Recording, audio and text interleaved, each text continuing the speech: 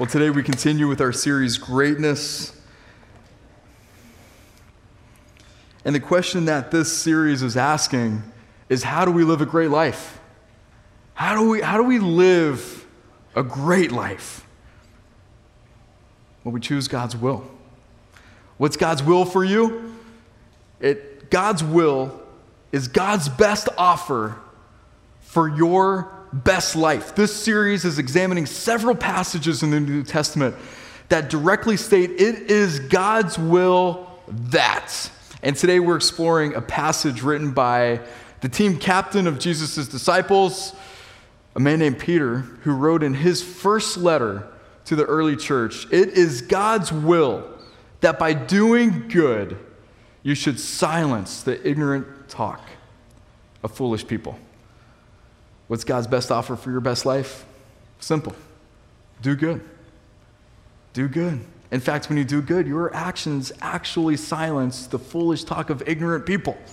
I mean, we need this right now. We need Jesus followers to live according to God's will in this season of life for us. And so what does it mean for you to do God's will? It means for you to do good. Do good and live your best life. Easy, right? Go in peace. I mean, that's what the text says. But as you dig into it, you realize quickly on that by doing God's will and choosing God's best offer, man, all of a sudden, it leads to some real hardship in this life. Some real profound hardship. And then all of a sudden, doing God's will and choosing God's best offer for your best life, when you really start living it out, sometimes it feels like a punchline. It feels like a punchline to a dirty joke, really? I thought if I chose God's best offer for my best life for me, then I would feel a kind of ease in this life. That I would be able to walk in this life experiencing a kind of comfort. And all kidding aside, some of you right now, I know some of you right now, you feel tired and worn down. You feel defeated because of doing good for a long season.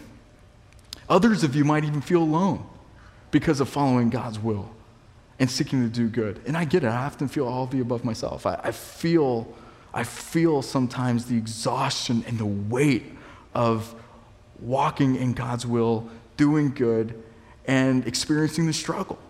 And sometimes in my most vulnerable moments, if I'm completely honest with you, I think to myself, is following God really worth it?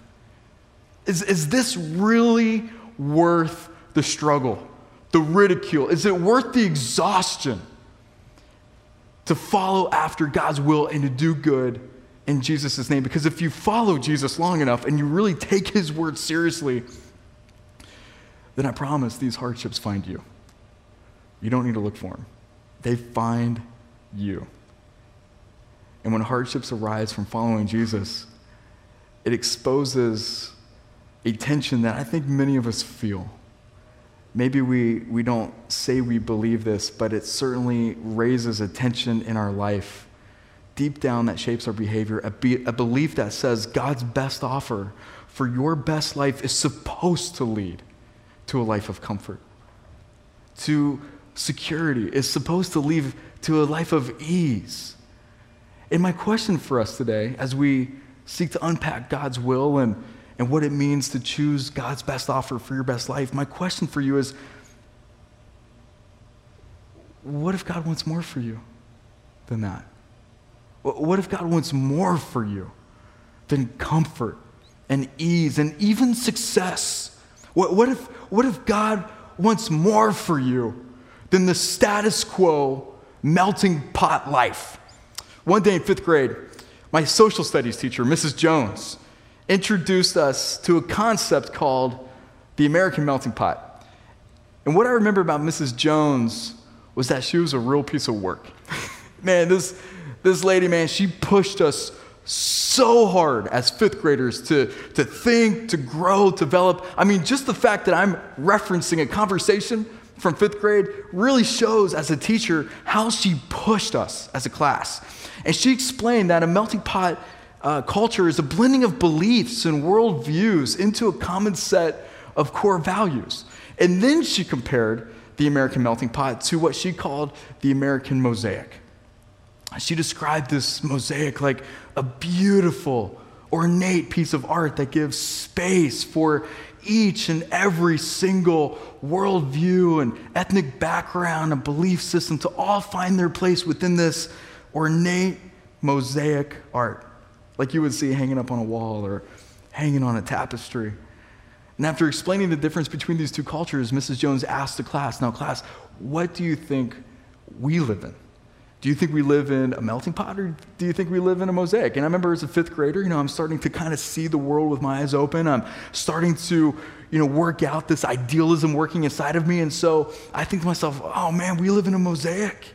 And so I raised my hand along with most of the class, by the way, except for just a couple of others. And we raised our hand. We said, we live in a mosaic. And so Mrs. Jones said, okay.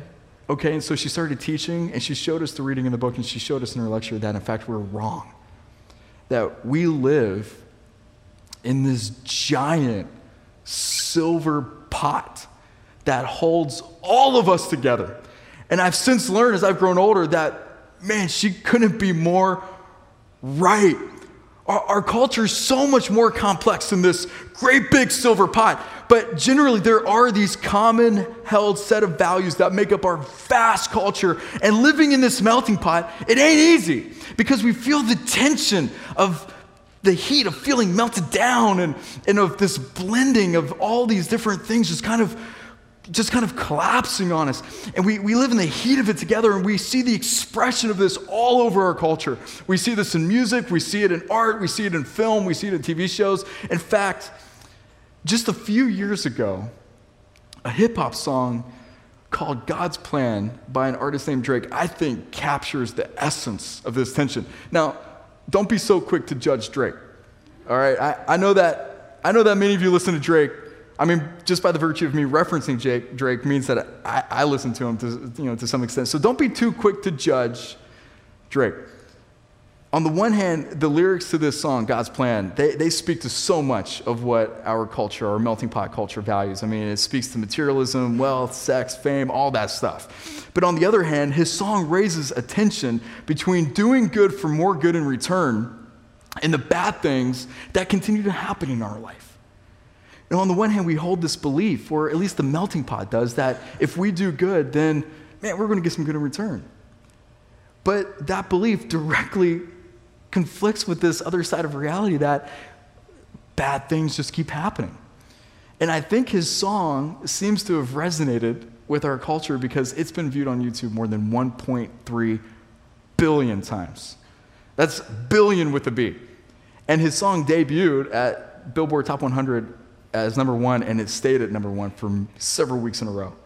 In fact, the song, get this, it even followed, the music video to the song follows Drake around in our city, in Miami, as he gives away $1 million, doing this incredible good in our city, giving it away to random strangers, giving it away to giving it away to the Miami-Dade Fire Department. I mean, he does amazing acts of good for our city, no doubt about that. But he raps that as he's doing these things, as he lives his life according to this particular way, that bad things keep happening to him.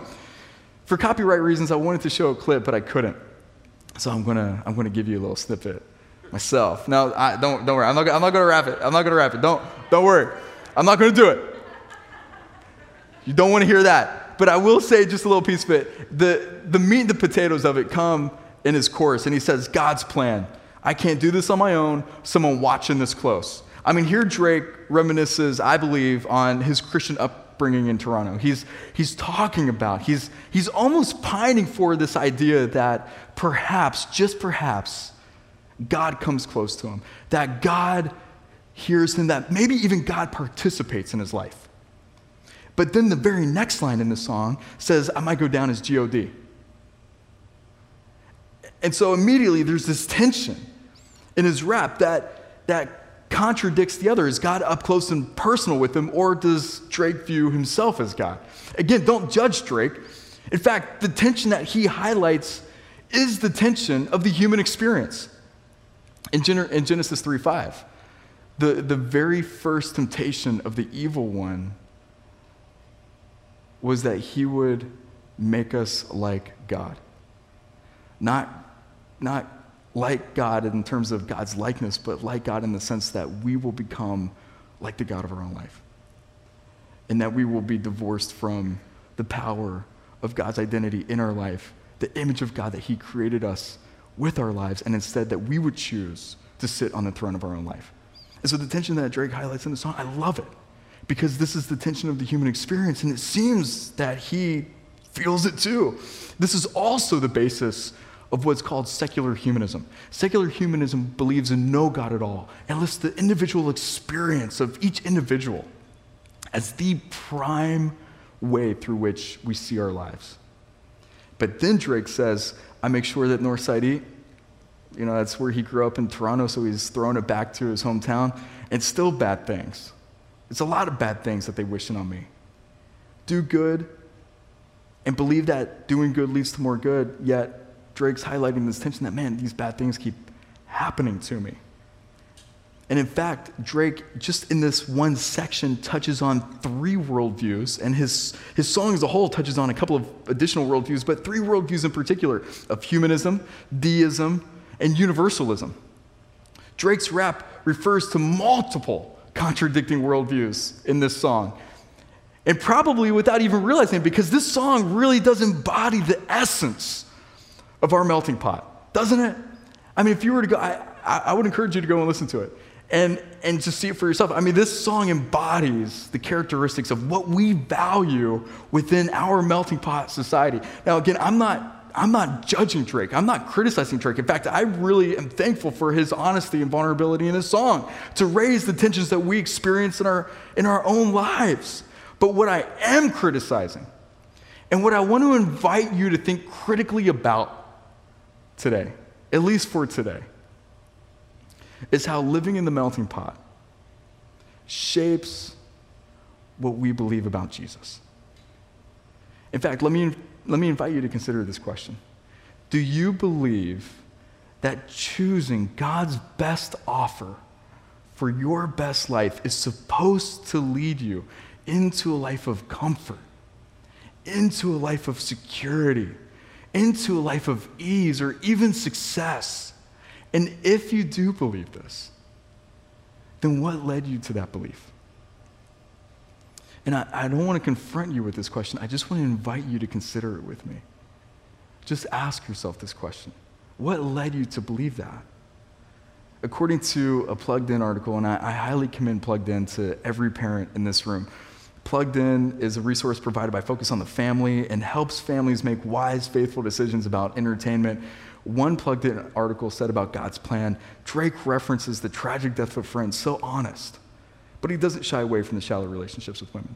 And when it comes to God, it's unclear whether he's referencing God in his own way or whether that reference might just be to himself, making God's plan sound more like Drake's plan. Man, how honest. How often do we get churned up in the same thing in our own life? I mean, no wonder Drake and so many others, especially I would even say even Jesus followers, get confused about what God's best offer for your best life means. The belief that doing good leads to more good in return stems from a much deeper belief that God's will is ultimately a will about providing comfort, about providing ease. And I call this kind of belief, I call it bacon bit theology. It's something that I termed a long time ago when I was in student ministry, but I would call this stuff bacon bit theology. If you look at a bacon bit, this stuff ain't worth nothing. In fact, if you purchase bacon bits, which no judgment if you do. I mean, who doesn't like a good bacon bit on your salad? I mean, it's okay. But if you look at a bacon bit, the sole ingredient is texturized soy flour. That's a lot different from this beautiful piece of meat right here. This beautiful piece of meat is not texturized soy flour. But so often we choose the bacon bit. And I think it's the same way in our melting pot, in our silver melting pot, where we choose just almost because we just swim in these waters that, oh yeah, this just is the way that it is. This is what Jesus taught. This is what God says about certain things. When in reality, where it's just an imitation of the real thing. What's the real thing, you might ask? The real thing we read in Matthew chapter 5. In Jesus' own words, in one of his most profound teachings in all of the Gospels, he says this, "Blessed are you, when people insult you, persecute you, and falsely say all kinds of evil against you because of me. Rejoice and be glad in those things," Jesus says, "because great is your reward in heaven. For in the same way, they persecuted the prophets who were before you." And then if that's not enough, if you look behind the word blessed, the original Greek translates that word into happy. Happy are you when you face these things. So another way to interpret this passage would be, happy are you when people insult you and persecute you. I mean, if you struggle with these words, then you're in good company with probably every Jesus follower who's ever lived. I mean, these are hard words. It's a hard teaching that completely goes against the melting pot. Early in my pastoral ministry, I received this really unique opportunity to attend a small gathering of young leaders who just started their ministry, to sit and have a lunch with Pastor Rick Warren. Some of you who don't know who Pastor Rick Warren is, he's the founder of Saddleback Church, one of the most influential churches in our world, and he sat with us and he shared some wisdom with us for about an hour over lunch, and then he opened some time up for Q&A.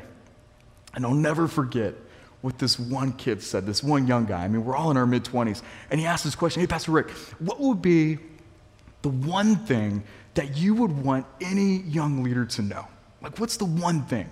You're coming toward the end of your career, your ministry. What would be the one thing that you would want someone to start with?" And I'll never forget what he said. He said, "Oh, it's easy. It's easy. It's the opening sentence of my book, The Purpose-Driven Life." I hadn't read The Purpose-Driven Life. Some of you may have read The Purpose-Driven Life. Do you remember the opening sentence of that book? He writes in all caps, "It's not about you. It's not about you." The belief that doing good leads to some kind of good in return is ultimately a belief about us. It's a belief about me. It's a belief about you. It's not a belief about Jesus, obviously, because of what Jesus teaches in his most significant teaching. It's not even a belief about the person on the other side of your good, because the belief about doing good for good in return would hope that that person or somehow the universe would bring some type of good back to you. God's best offer for your best life is to do good for God's glory. No matter what hardship or difficulty you face for doing good in Jesus' name. Doing good for God's glory is, in fact, the fruit of God's Spirit alive in you. In Galatians 5, goodness is one of those fruits of the Spirit that bear when your life comes in contact with God. This is the upside-down nature of God's kingdom economy, which says less of you and more life. In fact, the kingdom math works out like this. Less of you equals more life or more God, and then more God means more life for you. So therefore, less of you equals more life. And we see this all across Jesus' teachings. Two in particular. There's several teachings say this, but two in particular. "I am the way, the truth, and the life." Jesus says, "Come to me for life. My purpose is to give you a rich and satisfying life." So if you want life, Jesus says, "I am that life." And he says it over and over and again. Listen, none of us want to experience hardship and struggle. Man, none of us want to experience this stuff. I don't want to experience hardship and struggle. I don't like being ridiculed.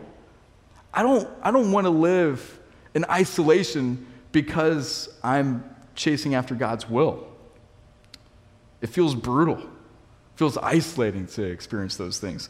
But that's truly why, if you could feel my heart with anything today, that's truly why God gave us the gracious gift of each other. He gave us the church so that we wouldn't experience the hardship of following his will alone. In fact, you are a gracious gift to each other. You are a gracious gift to me. This gathering, every Sunday morning when we gather, when you gather with us online, we are experiencing a living, tangible reality of God's gracious gift in our lives. So if you feel alone in the struggle, then let me encourage you to receive the good gift of each other, because you're not alone. If you feel alone, then let me give you a gift today. If you feel like, man, I feel isolated in the struggle, then receive the good gift today. In fact, I want to invite all of you, if you haven't done this, I want to invite you to consider joining a small group and invite some other people to shoulder the struggle with you and then get involved in theirs. Because the beauty of the gracious gift is that it's a reciprocating gift. It's a gift that we receive. It's a gift that we offer. It's a gift that we're able to participate in together. There's a Holy Spirit, strength in numbers for where two or more gather in Christ's name together. Because when we gather like this, or even if you and I were just sitting together over a cup of coffee, Christ's Spirit, his promise tells us that he's right there with us. And so I can count on you to shoulder my burden. You can count on me to shoulder yours, that we're not alone in this. When the church lives at its best, walking with one another in the face of hardship when doing good, then the church becomes a tangible, touch and feel, hug, speaking grace of God in our midst. If you need more grace that you can receive today, like tangibly received, then friend, may I invite you to receive the church. Receive the church as God's gracious gift to you, a fellow brother in the faith. To call a friend, man, that's God's grace to you. An encouraging word is God's grace to you. A hearty meal, like the barbecue that we shared on Friday night, fellas. Man, that's God's grace to us. Learning about God's living word in the scriptures is God's grace to you. In the context of small groups, in the context of incredible ministry environments like student ministry, which meets on Sunday afternoons, you got to get involved. In the context of young adult ministry, even in preschool ministry, in the nursery with babies, as these incredible men and women who care for our littlest, most vulnerable, speak truth over them, that's God's tangible grace alive for us. And it's in that context, whether in person or online, that we receive God's grace to keep taking steps forward on the journey to live into God's best offer for our best life. You want your best life, to receive the gift.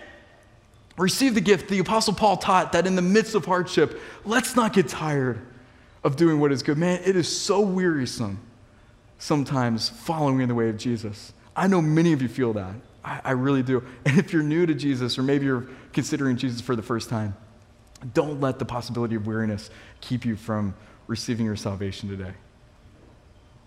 But some of you are indeed feeling worn down. And Paul tells us, let's not get tired when we feel. Let's not give up.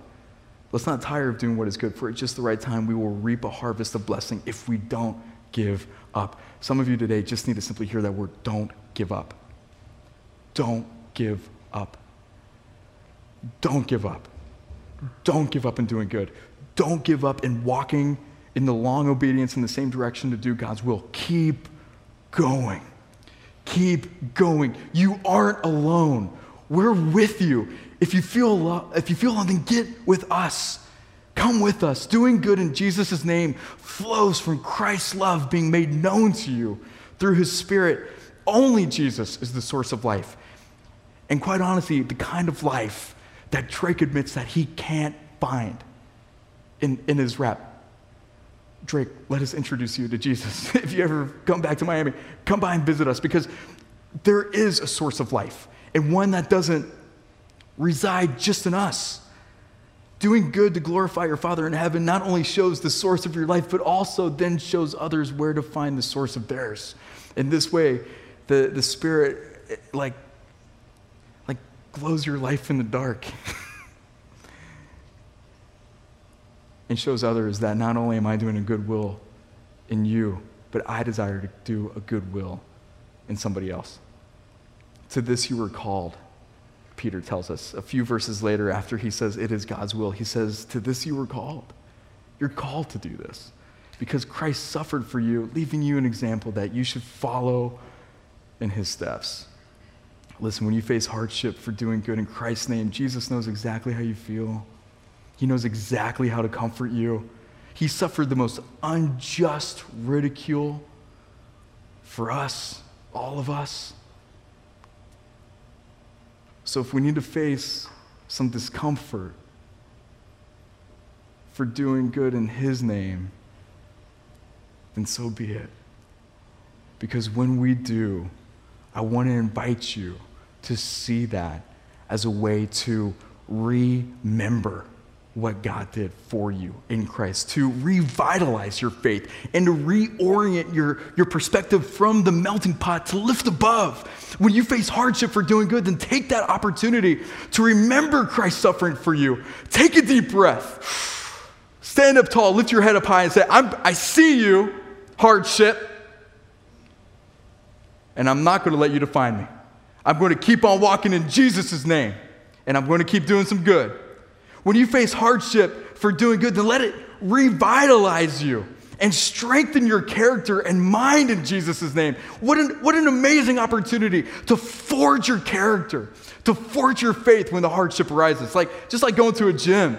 You lift weights in order to build and stretch your muscle, and you feel kind of good in it. Sometimes when doing good, when you know that you're taking it on the chin for the sake of Jesus, it's like, man, I'm getting to experience just a glimpse of what Jesus did for me. What a gift. What a gift. Last, when you face hardship for doing good, then let your heart become reoriented away from the melting pot to the presence of God's Spirit alive in you and in this community. Doing good for God's glory, because you choose to live in the way of Jesus, shows to all people, all of those who might ridicule you or give you hardship, that God is in fact doing a good work in you.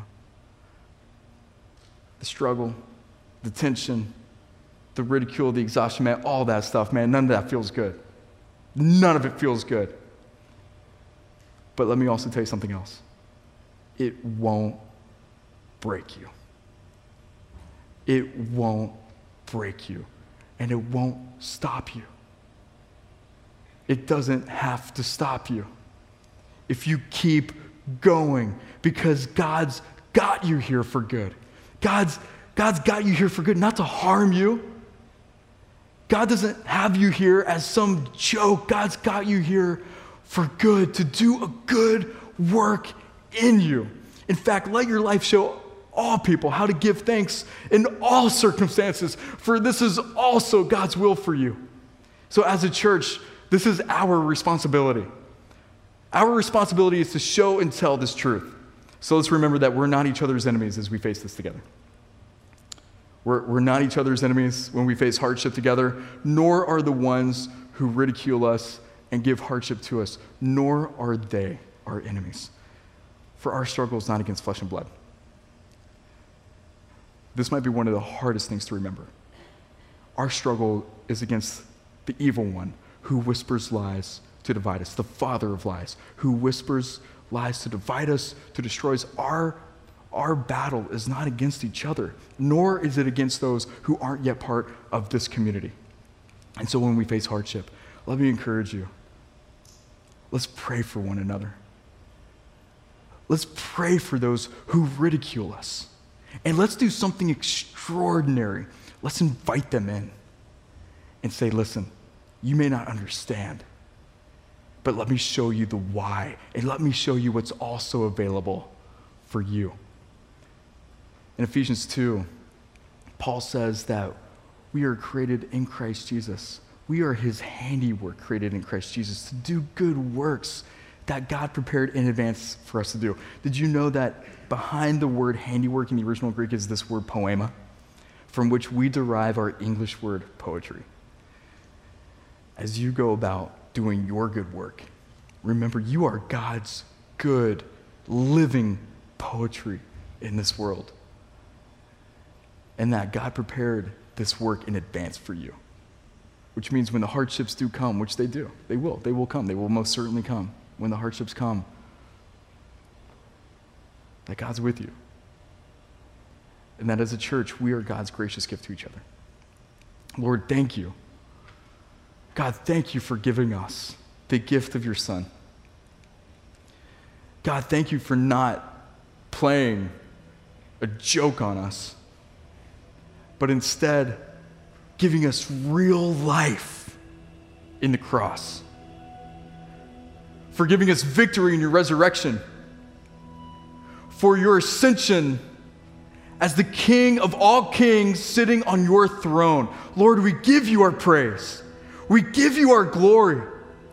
And when the hardships come to us, help us to give thanks in whatever circumstance, because you are good, you are for us, and you are doing a work in us.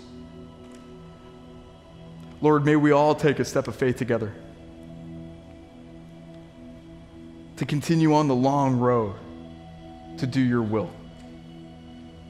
And God, may we receive each other as a gracious gift. May we continue to invite more people into this gift so that other people experience it together, so that our strength in numbers grow, so that your Spirit can become more alive. And so that we see your kingdom come on earth, in Miami, at Christ Journey, as it is in heaven. God, we pray these things in your name. God, we ask these things in your name. And God, we pray for your peace in the midst of it. We pray for your will to be done. For those of you today who want to take your first step with Jesus, and you're ready to say, you know what, I'm ready to kind of lift above this melting pot life, and I'm ready to get into the real life, into the real goodness that Jesus offers for me, then I want to invite you to pray this prayer with me. God, I'm done today. I'm done with the melting pot. I'm done with believing that my life is all about comfort and ease when all these other things keep on coming my way. Lord, you are the source of life, not me. You are the source of life, and today I'm giving it to you. I receive your forgiveness. I'm trusting you for the gift of salvation. Help me take my steps with you. If you prayed this prayer with me today, then I want to invite you to take your first step with Jesus simply by raising your hand with every eye still closed. Just simply say, today's the day. Thank you. For those of you joining us online, I want to invite you to simply put in the chat, hey, today's the day. I'm giving my life to Jesus. And Lord, for the gracious gift of this church, we give you our thanks, and we invite your Spirit to continue leading on as we make this prayer in the name of your Son, Jesus. Amen.